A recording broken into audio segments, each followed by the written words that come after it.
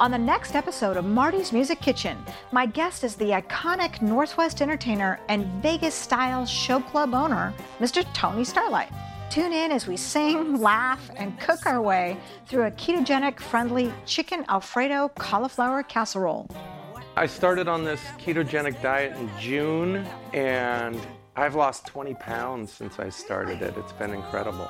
But it isn't why I started doing it. I started doing it because some people that had been on this diet said it decreased their anxiety. And so, when you run your own business, and there's a ton of anxiety.